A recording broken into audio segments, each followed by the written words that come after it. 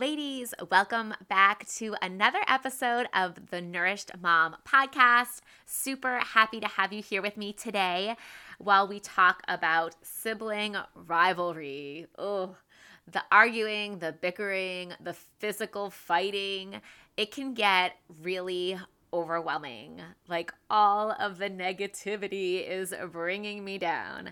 But it's okay because today we're talking about 4 strategies to effectively deal with it. Yay! So let's jump into it before my kids start arguing and I have to pause this podcast. Just kidding.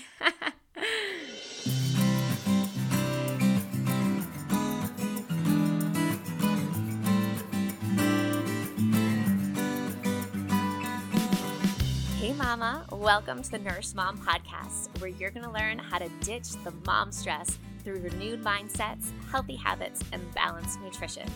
God is calling you to a life of peace, joy, and rest, even during this crazy season when kids are tugging at your legs, you can't get a minute to yourself, and you feel like you have a million things to do. So if you are ready to leave the stress and busyness behind and step into the goodness that God has for you and your family, then you are in the right place. So set those kiddos up with some Legos, some Play-Doh, or whatever is going to keep them engaged for the next 20 minutes while we dig into today's show. Let's do it.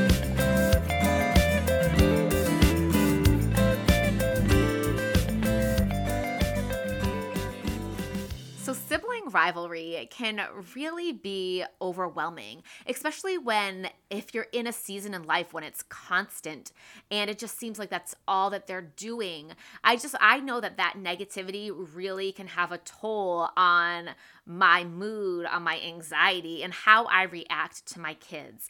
So it's really important that we have effective strategies to deal with it in a way that's not screaming and yelling and telling everybody to go to their bedrooms. So let's jump into the 4 strategies that are going to help you to kind of change this situation in your house, to change these vibes, and to help your kids get along better.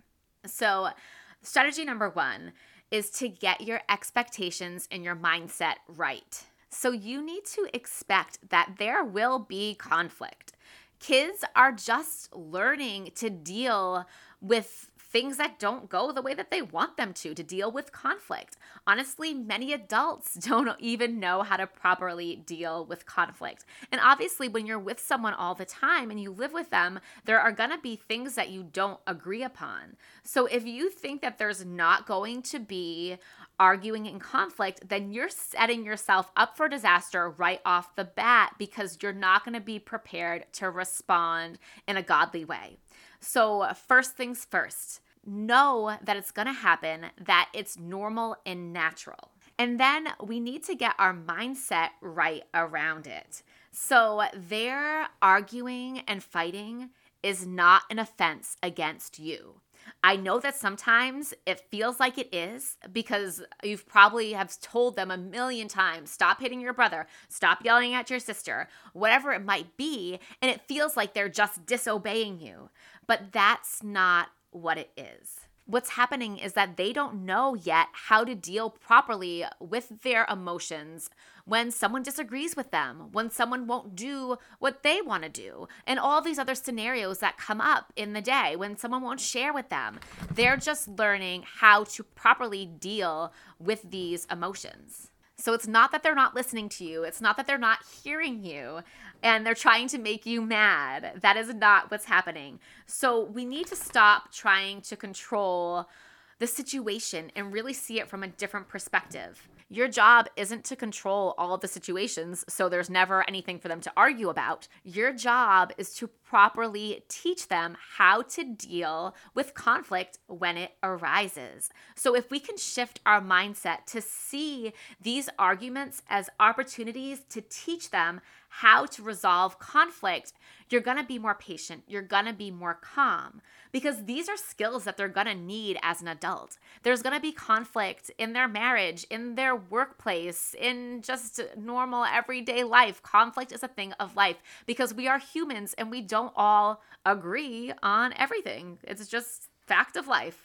So we need to meet our kids where they are in this journey, in this lesson of learning how to deal with conflict. Maybe they're really little and they don't know how to deal with their emotions yet. So where do they need to start? They need to start with recognizing their emotions. Maybe they're older and they have a hard time with controlling anger. Wherever they are, you need to meet them where they are and start there with the mindset of teaching, not controlling. Okay, so strategy number 2, if you're going to teach them to resolve conflict, you need to become an expert in conflict resolution. Okay, so where are we turning? How can we become experts in conflict resolution? Well, ladies, go get your Bible. Go get your Bible, because we are going to open it up and start there. So Proverbs 19:11 tells us that we should overlook the offense if it's minor and not harmful. Not everything has to be a big deal. So often, Forrest, he gets offended easily, and he's always coming to me like, Silas said that my stuffed animal is small. Like, so offended. I'm like, so? I'm like, not that I want to say so and brush it off, but I try to walk him through it. Okay, so did it bother you that he said it was small? And we'll talk about that, and then tell him that, it doesn't really matter if he says your Pokemon is small. He's not trying, or your stuffed animal, your Pokemon. Guys, we talk about Pokemon all day long. So if your stuffed animal is small, because that's not really offensive. He thinks it's small, you think it's big. That's okay. So it's important to teach our kids that not everything is a huge offense, and we can brush things off even if we got offended a little bit sometimes, especially in our world today, because that everybody gets offended over everything. And sometimes we really got to tone it down a notch and realize that's really not all that offensive. Yes, I don't want to hurt anyone's feelings. It's important to recognize people's feelings and to not purposefully try to offend anybody. But also, we need to recognize that not everything is offensive. Okay, so the Bible also tells us in Matthew 18, verses 15 through 17, it kind of walks through what the Bible says for conflict resolution. And the number one step is to tell the individual what they did wrong. It says, if your brother sins against you, go and tell him his fault between you and him alone. So sometimes it's important to realize that sometimes people will offend you and not even realize that they have offended you. And maybe they have realized it, but either way, it's important to confront the situation because you don't want to leave those negative emotions between the two of you, right? The whole goal of conflict resolution is to restore the relationship between two individuals. So you can't just brush it under the rug and pretend like it didn't happen, because those emotions are real and you don't want to hold bitterness against somebody. And that's important for adults, and that's important for kids as well. But in order to tell somebody that they did something wrong to you, you kind of need to understand how it made you feel, why it was wrong, what actually offended you. And that takes some emotional intelligence. So for kids, that can be kind of difficult because they're just learning to put words to their emotions. So going back to the stuffed animal situation, so say Silas actually did mean to offend Forrest when he said that his stuffed animal was small.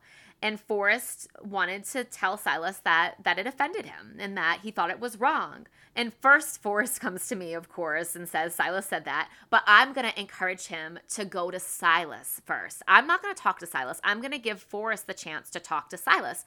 But first, I have to kind of coach him through it. How did that make you feel? And he's going to say, well, it made me mad. Okay, so it made you feel mad when Silas said that your stuffed animal was small. And why did it make you feel mad? And Forrest will likely say, because Silas is always so much better than me. His things are always better. He always has to be the best, because this is an underlying theme in our house. So I'll try to coach Forrest through putting that through words. So it made you mad when Silas said your stuffed animal was small because you feel like he is trying to put you down and make you feel bad, like his things are better than yours. Is that right? And if he says yes, then I'll say, okay, you need to go tell Silas how you feel. So it's all about really coaching them to learn how to resolve this conflict on their own.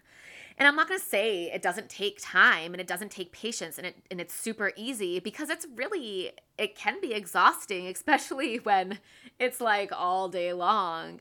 But sometimes we have to accept that this is where we're at right now. This is our calling. We are here to teach our children how to respond to the world in godly ways. And sometimes teaching them to walk through this conflict resolution is more important than whatever you got on your plate that day, doing the laundry or whatever. I was talking to a friend about it a while back, and I was just telling her how I felt like in this season of life, like we're home all day together. We're homeschooling, and so arguments come up. And I can easily get frustrated because I'm spending so much time walking through this, like resolving these conflicts, and like we're not getting a ton of schoolwork done because we spent most of our day walking through conflicts. But what's more important in this season of life? Is it more important that my kids learn X, Y, and Z this week, or that they learn to walk through conflict and have brotherly love for each other and resolve these issues? Because that's something that's going to carry through their whole life. When you can learn how to resolve conflict, like you have a huge advantage in life. Not to say that, learning whatever you were supposed to learn that week isn't a good thing. Like that's an advantage in life too. But we have to understand, where we're at. And sometimes it's just important to put aside the other things and walk through this conflict with our kids. The other thing that I really try to do is when my kids are playing together and, I'm doing something else, I try to catch them before it escalates too far, before their emotions are real hot and now they're hitting each other and things are getting real crazy. I try to catch it before that happens. So if I'm in the other room and I start hearing voices getting loud, I'm going to stop what I'm doing and I'm going to walk in there and start coaching them through this. Like, okay, hold on guys, let's pause. I want to step in here and help you. So it seems like you're beginning to get upset, Forrest. Can you tell Silas what's bothering you?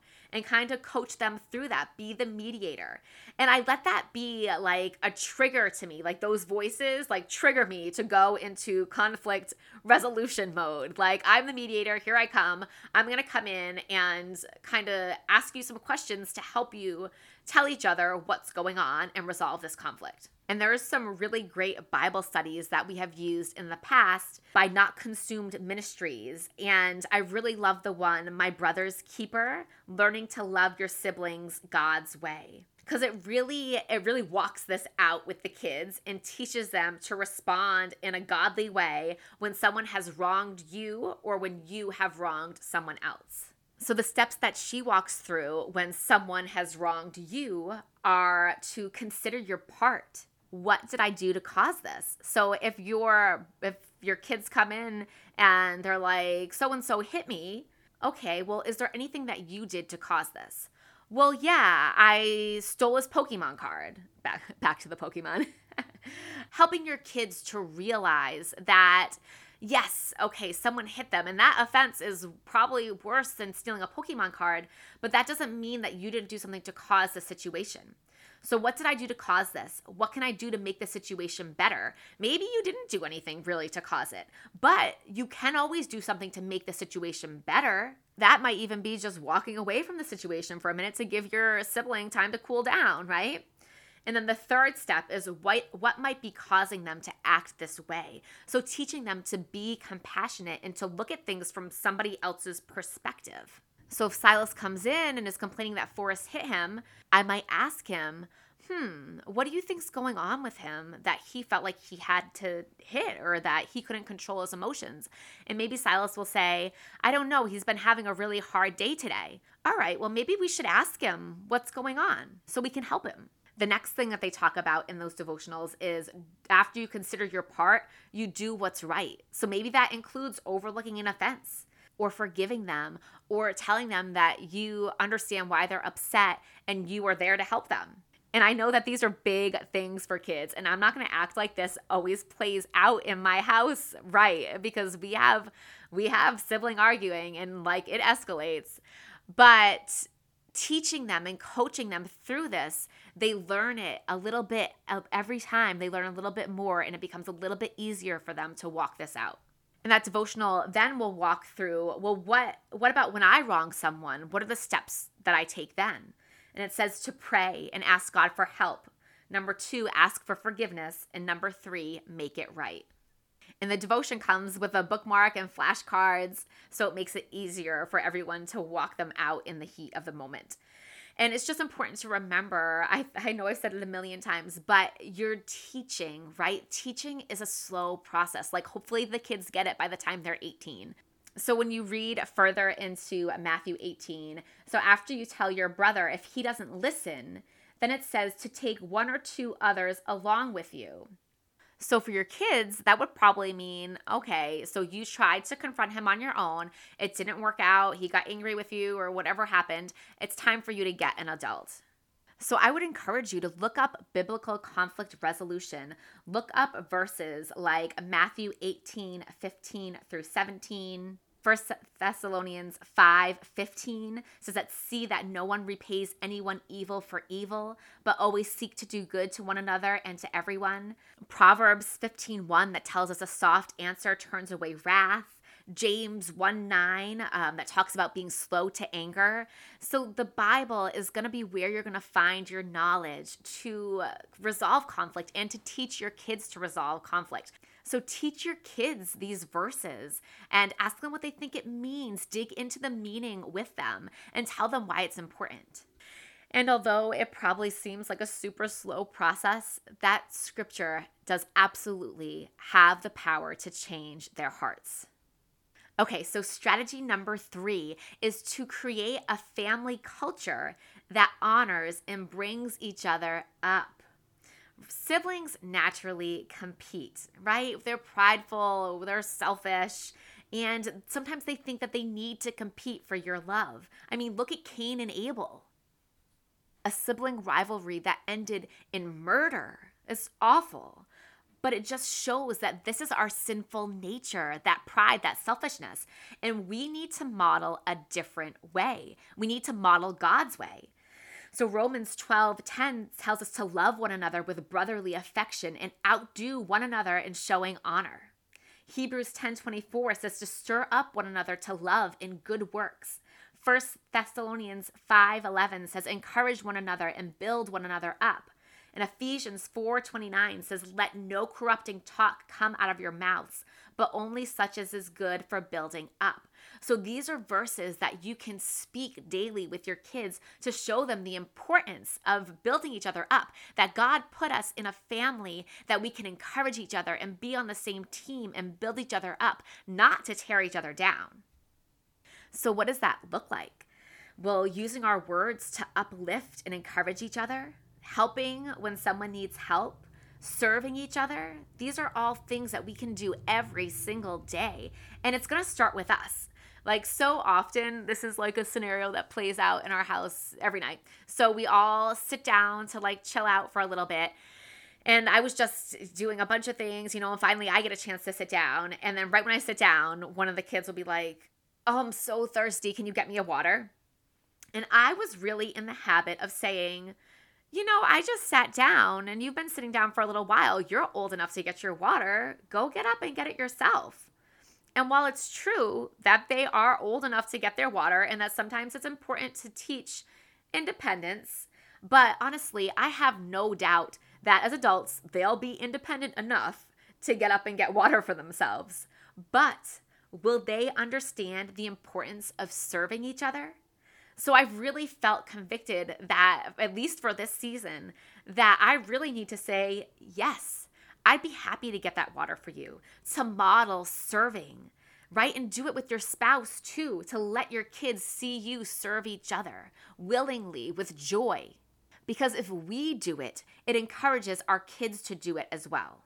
One thing that we recently started to encourage this is the kindness jar. So what we do is we have a little jar and we have our names all in the jar and little pieces of paper all crumbled up. And every morning we all pull a name from the jar. And this is the person that we need to focus on being kind to for this day. And not to say, like, obviously we want to be kind to everyone, but doing this really helps our kids to stay focused on the task. Because saying that you're just going to be nice to everyone, even for me, right, it sounds really good. But when I actually pick a name out of the jar, it really solidifies it. Like, okay, this is my mission for today. I'm to be nice to this person. And honestly, as I'm nice to this person, I end up being nicer to the other people in our family too. And I've noticed a huge difference in our kids' behavior. Like, just with doing it for a week, Silas has like become the kindness like superstar most of the time. But I notice him getting drinks for people, picking up things when people drop them, going to help someone when they need help, and like going out of his way to serve people, to serve the people in our family. And then at the end of the day, we try to guess who everyone had to see like, oh, were you able to go above and beyond so that people can recognize that this was the person that you picked today? And then we ask like, what could you have done to kind of like improve? Or where do you think you really excelled in this? And we just have a conversation about it. And it's been such a blessing to our family. So what are some routines and rhythms and habits that you can implement in your family to encourage an environment that uplifts each other and encourages each other? Pray about it. Ask God to show you, to give you clarity, to give you a vision on this. So step number 4 is to be a family whose mission is kindness. So when you unite under a common mission, it strengthens your bonds, right? Companies have a common mission. Churches, schools, they unite for a common cause because it builds relationships. It gets people united. And honestly, families used to all work together. They had to for their survival. It's only after the Industrial Revolution that families started to kind of split off and do their own things. But before, a family business was what the whole family was involved in. The mom, the dad, the kids, they all helped out in this common mission to support their families. And I think it really brought families together. And that's something that we're lacking these days. But if you can unite under a common mission, it's going to bring your family closer together. And God has really put it on my heart to unite as a family whose mission is kindness. And I'm trying to actively pursue this and find ways that we can show kindness all around us.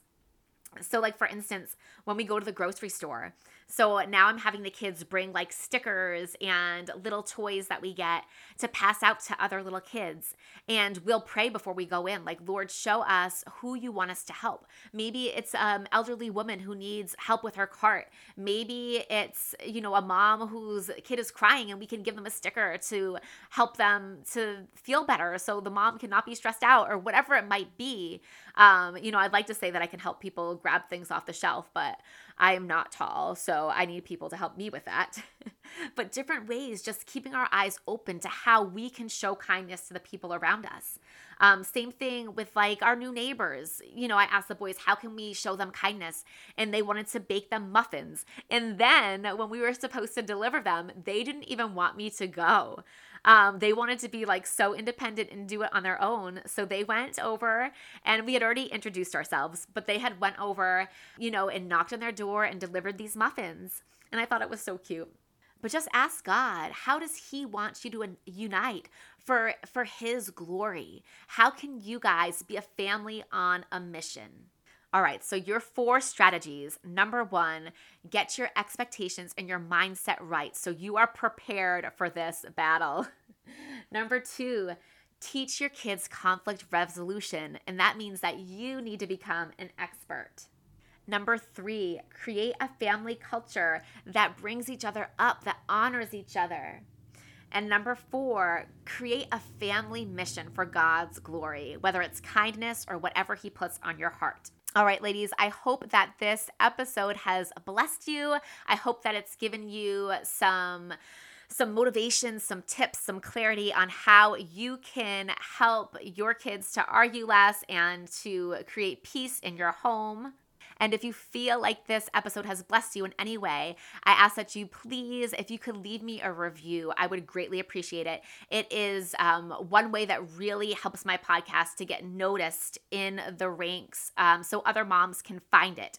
And then also share it on your social media. Tell your friends about it. And I would appreciate it so greatly. All right, until next time, I pray that God blesses you and fills your home with peace and joy. Real quick before you go, if this podcast blessed you or inspired you in any way, could you please take a minute to write a review on Apple Podcast? Writing a review is the #1 way that you can help me to reach more moms just like you. And reading your reviews truly inspires me and encourages me to keep doing this work. Also, don't forget to connect with other like-minded mamas in our Facebook community so that we can encourage and uplift each other on this journey. The link to the Facebook group is in the show notes. Thank you for listening, and may your heart overflow with God's peace and love. God bless.